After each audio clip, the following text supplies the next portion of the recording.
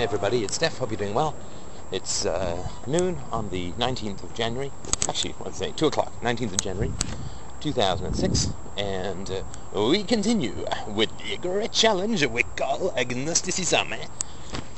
And I thought that it might be worth having a chit-chat about some posts that a user has put up. And this could be me being intolerant, and it could be somebody being nobly stubborn in the right cause, or it could be something else, and I'm certainly willing to entertain these possibilities, but I will read the posts, and then I will mention my thoughts about them in this realm of agnosticism, and you can let me know what you think. First one, he says, I feel that nothing new was said that alters my mind, and that absolute atheism is still a leap of faith. Steph, in discussing agnosticism, seems to veer off into pointing out the irrationality of theism, with which I am in agreement with him. It's proclaiming atheism with absolute certainty that I find a problem. To be honest, I have no real problem in having a small corner of the unknown in my mind, and think it is healthy, and for me at least, honest. And of course for that he doesn't mean for me at least. It is that I have not seen a logical assertion of the truth of absolute atheism, or why it is needed.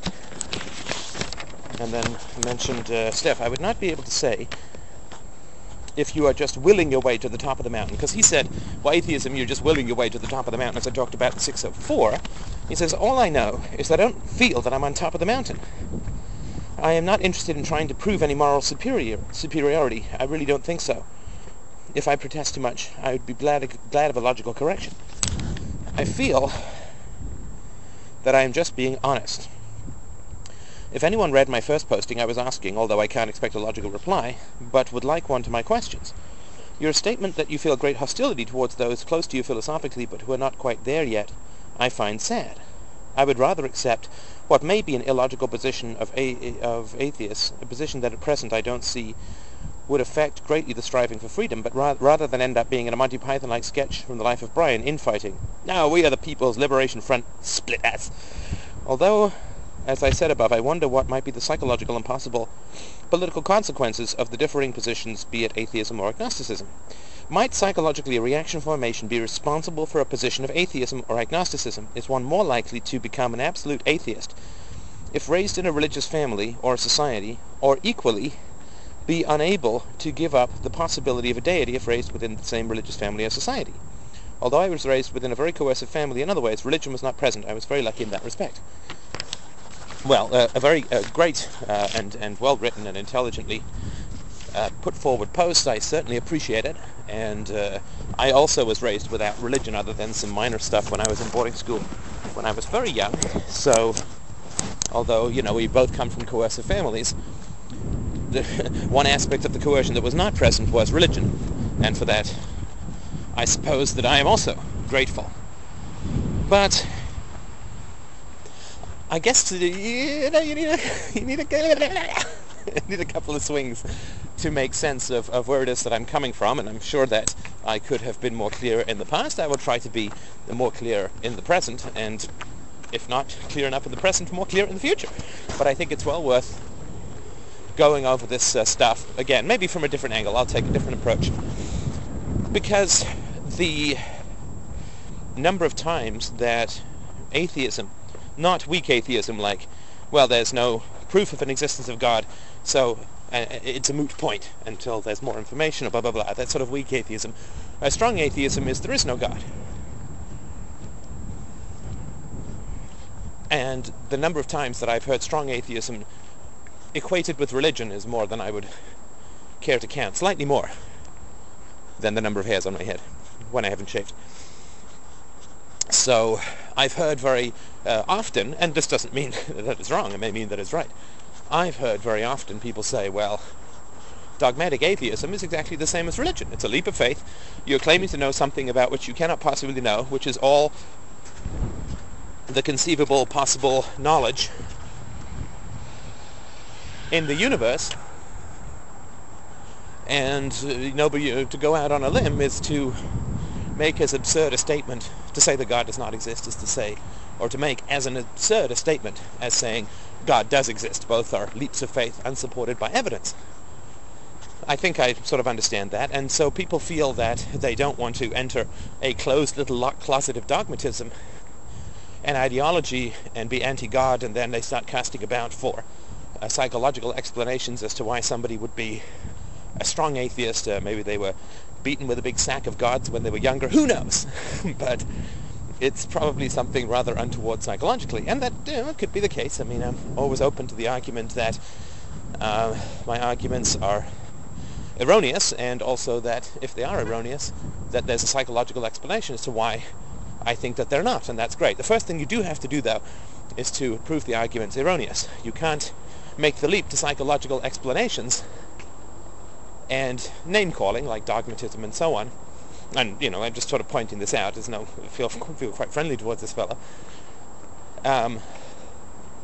You kind of have to prove the argument's wrong first.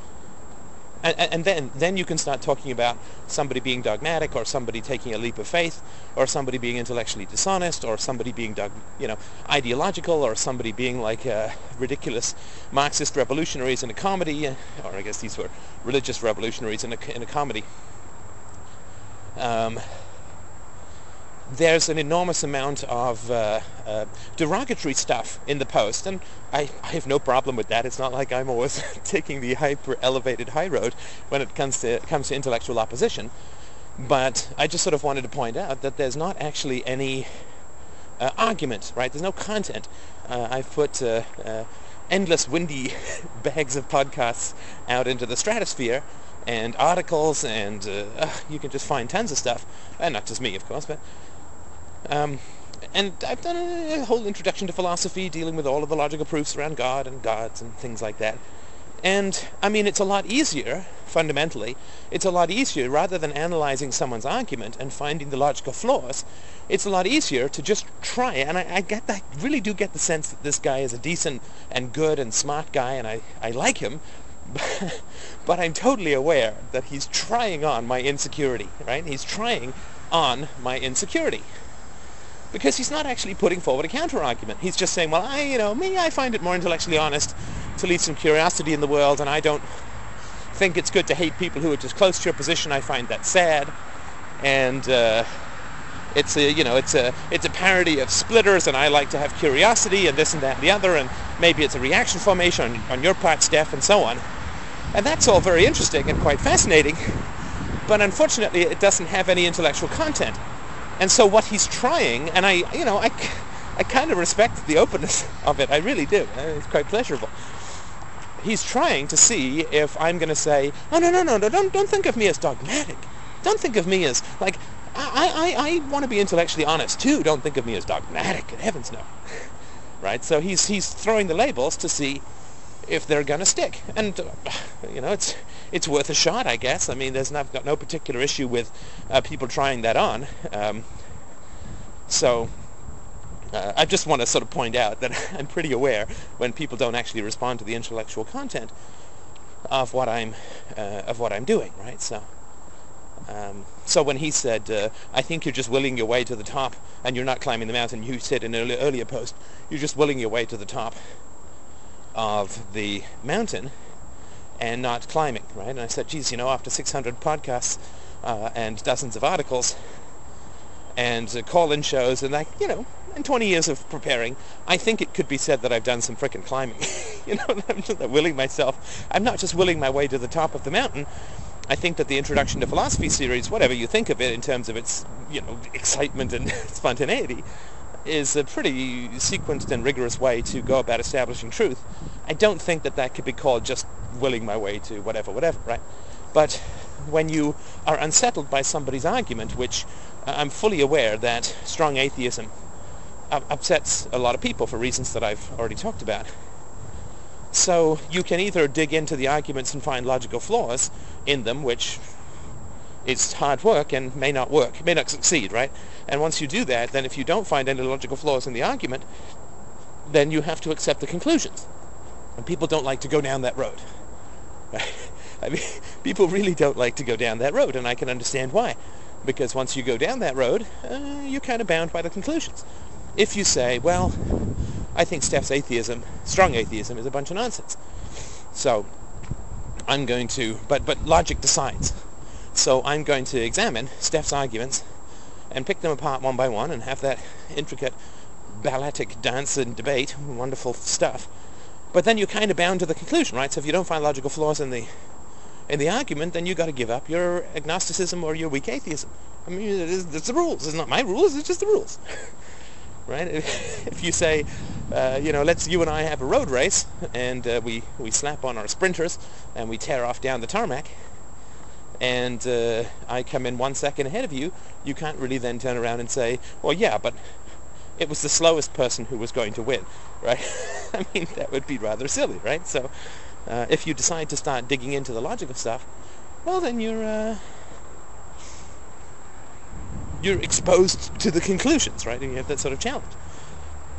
If, on the other hand, you just throw vague aspersions at someone and watch them squirm and become defensive, or watch them get angry or something like that, then you're kind of off the hook. You don't have to confront yourself in that manner. So all that having been said, and with, again, great affection for the shot. Right? It was a good shot. It really was a good shot.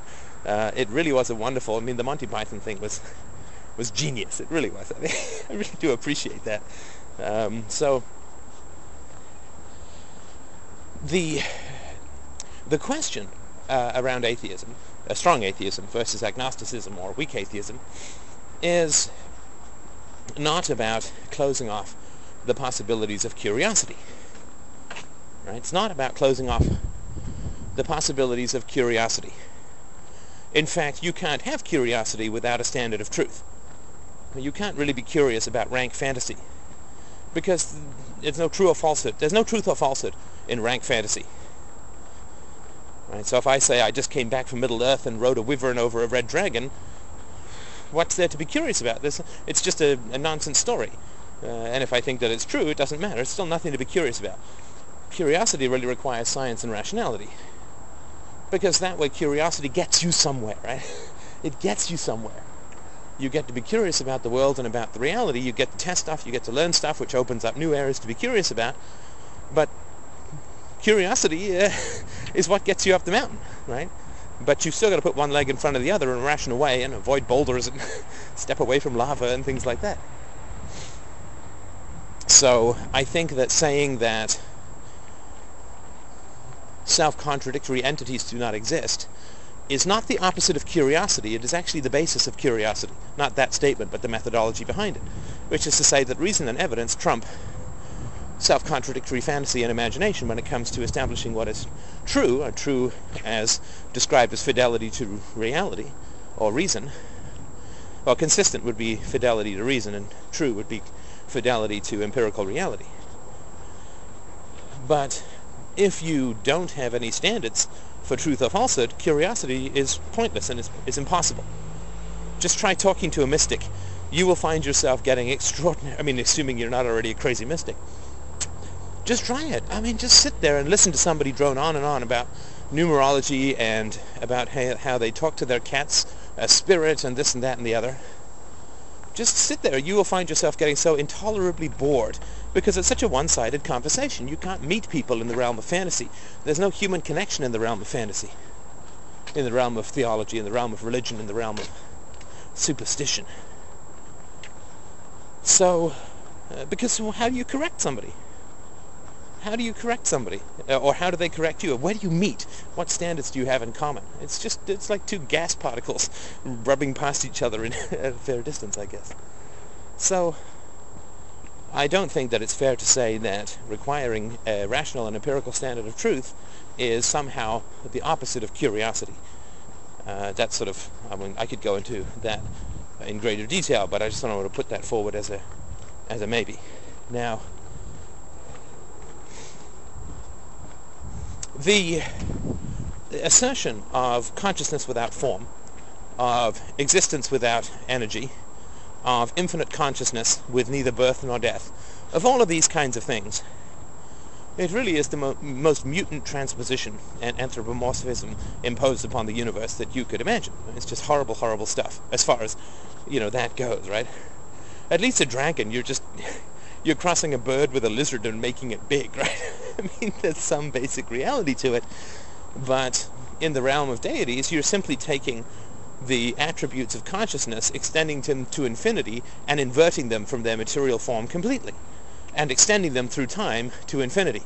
Right? Human life is finite, human consciousness is finite, and human consciousness requires material form and energy. Right? Those are the three basics. And they're not even extended in the realm of most modern gods, right? I mean, Yahweh and all this. At least Zeus, seemed to take dumps and want to rape people fairly constantly, so it was like a human being writ large. But the Old Testament gods that have sprung forth are defined as, you just take the attributes of humanity and reverse them completely.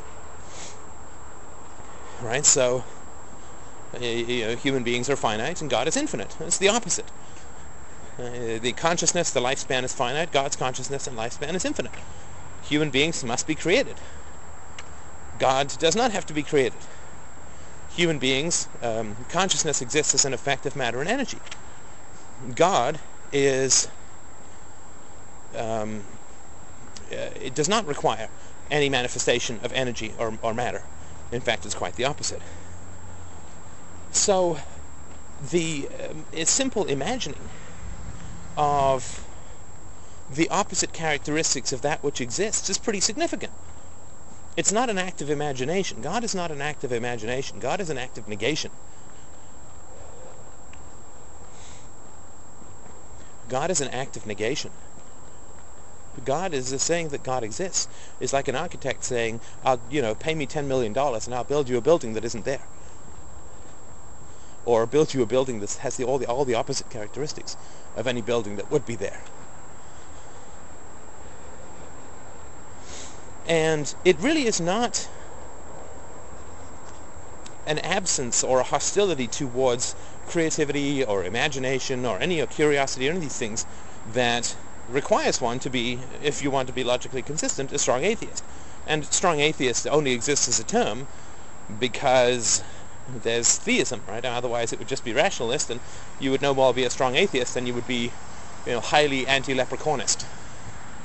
Good name for a band. And so, if you want to have standards of truth, then you have to reject mere contradictory assertions of truth. You can't have a science of mathematics if people say you can have mathematics that is the opposite of numbers. Right? How would you feel about that? I'm going to say, I've invented this new mathematics. What is it? It's the opposite of numbers. Oh no, wait. I've invented a new form of physics. It's the opposite of matter and energy. Well, what is the opposite of matter and energy? Nobody knows. What is the void? Well, I don't know. You can't really say, because whatever you define, it's the opposite of that too. Because it's an oppositional concept. It's simply that which is not. That which is anti.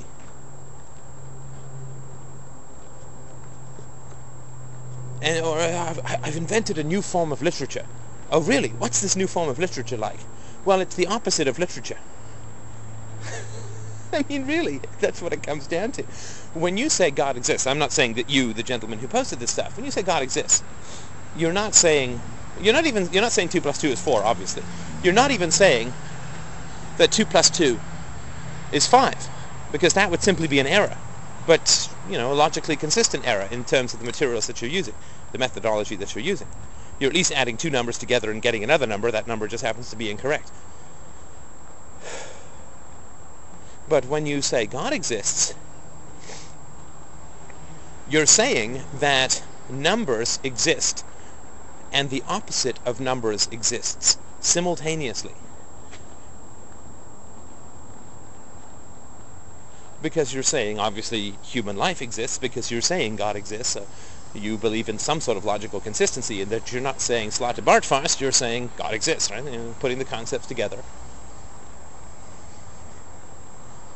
But you're not identifying any value characteristic of reality, any logical truth. It's simply the opposite of what is.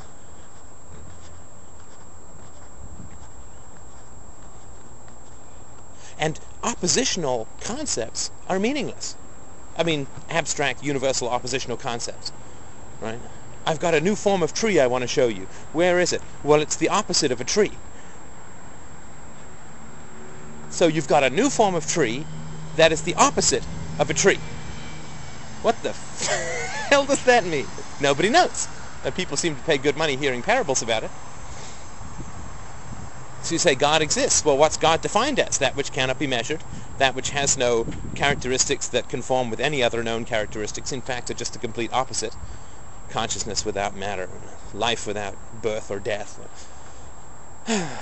existence without any form of tangibility. Well, your God is really defined as the opposite of existence. And certainly God is defined as the opposite of conscious existence, which is, born and dies and finite, requires matter, and so on. So when somebody says that God exists, what they're actually saying is non-existence exists. The opposite of existence exists. Which is also what they're saying when they say the state is good. The state is that which uses violence to achieve its ends, which is evil. The evil is good, is what people say when they say the state is good. But when you look at the phrase God exists, it is exactly the same as saying the opposite, that which is the opposite of existence exists.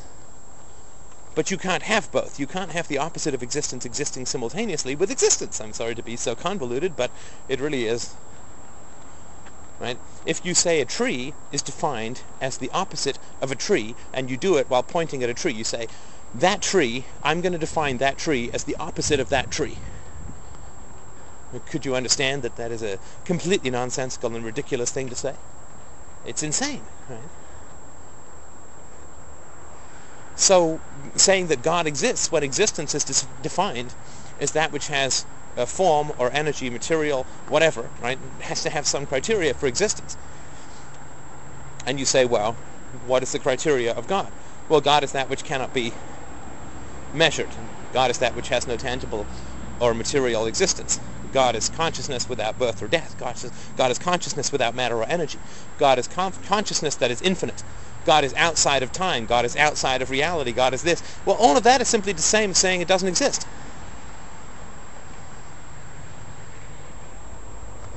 So when people say to me, well, as a strong atheist, you're being dogmatic, well, that's fine.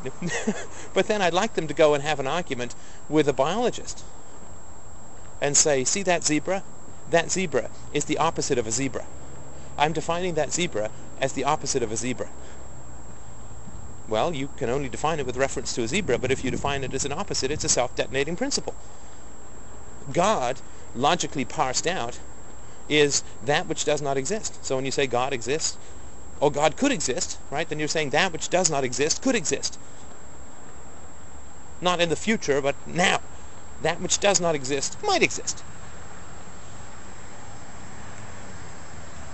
Now, can you imagine what kind of state biology would be in if a biologist said, well, sure, I'm going to define this thing as a zebra, but you can define it as the exact opposite of a zebra? Where would biology and science be if these were acceptable definitions? They would be nowhere. They would be a bunch of futile, wastoid arguments about all of the basics, and nobody would ever be able to make any progress. Much like, ooh, look, philosophy. So, yeah, that's why I'm passionate about it.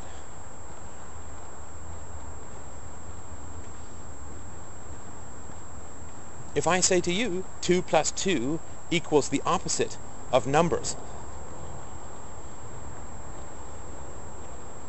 and you say, well, can you define me the opposite of numbers? It's like, well, everything that numbers are, this is not the opposed to. This is not that.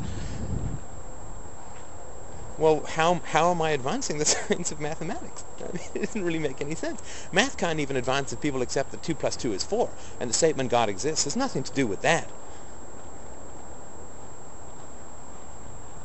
Right? If you say God exists, and God is really big and round, and is detectable through X-rays, well, at least you've put a hypothesis forward.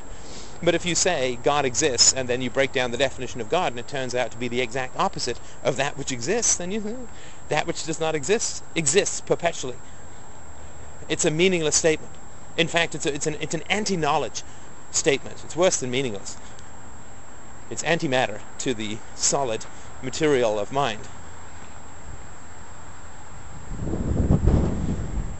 So I hope that this sort of helps. I mean, to get over this barrier, this dead anti-life corpse of God, is so essential, in my opinion, to getting forward, moving philosophy forward as a discipline.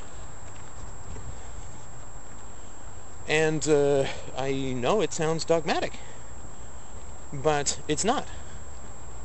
If you have a standard for truth, and you have a standard of science, and you have a standard of rationality, then everything which is put forward that is the complete opposite of that, that is a self-detonating, self-contradictory, insane statement.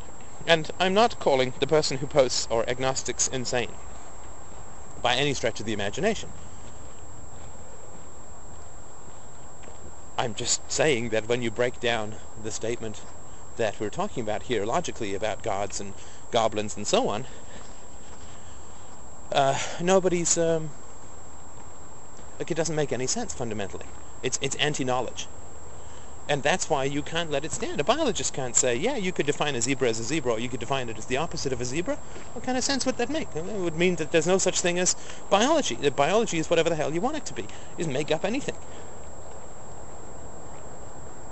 Zebras are road signs, mirages, the northern lights, and astrology. Okay, let's go with that. Well, there's no science then. There's no curiosity. It's just a bunch of random waffling. Existence is material form. Logical consistency is non-contradictory identification of information. Oh, but if you believe that something could exist that's the opposite of all of that, that's fine too.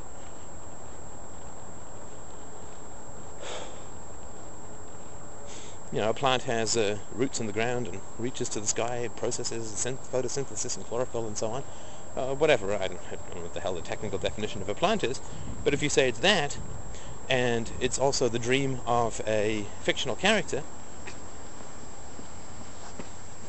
or in the sort of metaphor or the framework that we're using, if you say a plant is this, but a plant is also the exact opposite of a plant, and the botanist or biologist says, yeah, that's fine, it's possible. Well, no, it's not. No, it's really not. It's really, really not possible. Up cannot be down simultaneously. Something cannot have both mass and energy and be the opposite of mass and energy simultaneously. You can't square the circle. I mean, these things are pretty basic. And I totally understand why people don't like this stuff. I totally understand why people don't like this stuff. Because it's, it takes philosophy a little bit out of the late-night dorm room bullshit sessions and a little bit into actually having to stand for something in your real life. And I'm not saying that this guy hasn't stood for something in his real life and so on. I'm just talking about the logical consequences of accepting the basic facts of reality. So, yeah, I hate having to waste time on debating about agnosticism and religion, but I can clearly see, it's one of the most popular threads on the board, I can clearly see that it's an essential topic for many people, and fantastic, then we'll talk about it.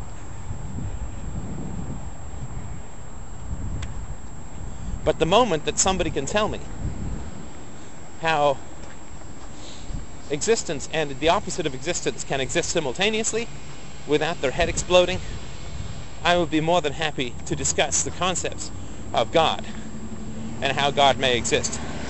And this other dimension nonsense, please. I mean, to me, this is just cowardice. And again, I'm not saying that I hate these people or they're bad people or they're cowards, because, I wasn't a coward before I started really thinking about this stuff. Yeah, I just didn't know.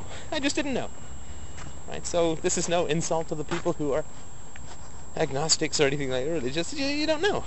That's okay. It's okay. I didn't know for many years, and there's tons of things that I don't know now that I'll know in the future.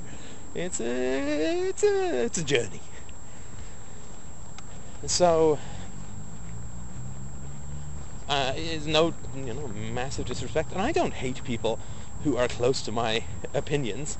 Again, this is just another kind of jab, right? It's just a portrait of an intolerant, quote, pseudo-thinker, right? A cult leader or whatever. I don't hate people who are close to my beliefs but not my beliefs. I hate people who turn against the truth. I hate people who attack the truth and undermine the confidence of those who are seeking truth. And I don't count this gentleman's psychological undermining in this category at all. But, there's a choice that we make. We're for the truth or we're against the truth. And people who are, cult-based and retarded or raised in some horrible anti-rational society have, for me at least, all the forgiveness and tolerance in the world. But when people come storming in and tell me that I'm wrong based on this, that, or the other reason, and then I point out the irrationality in their thinking, and then they just attack me or run away, yeah, those people I have a problem with, because they know better. Right? Those people, and I'm not saying this guy is one of those people I have a problem with, because they damn well know better. And so I hope that this has been helpful in at least explicating why it is that I continue to pound away at this non-existent corpse of God. It is an essential thing for us to understand if philosophy is to move beyond the Stone Age. Thank you so much.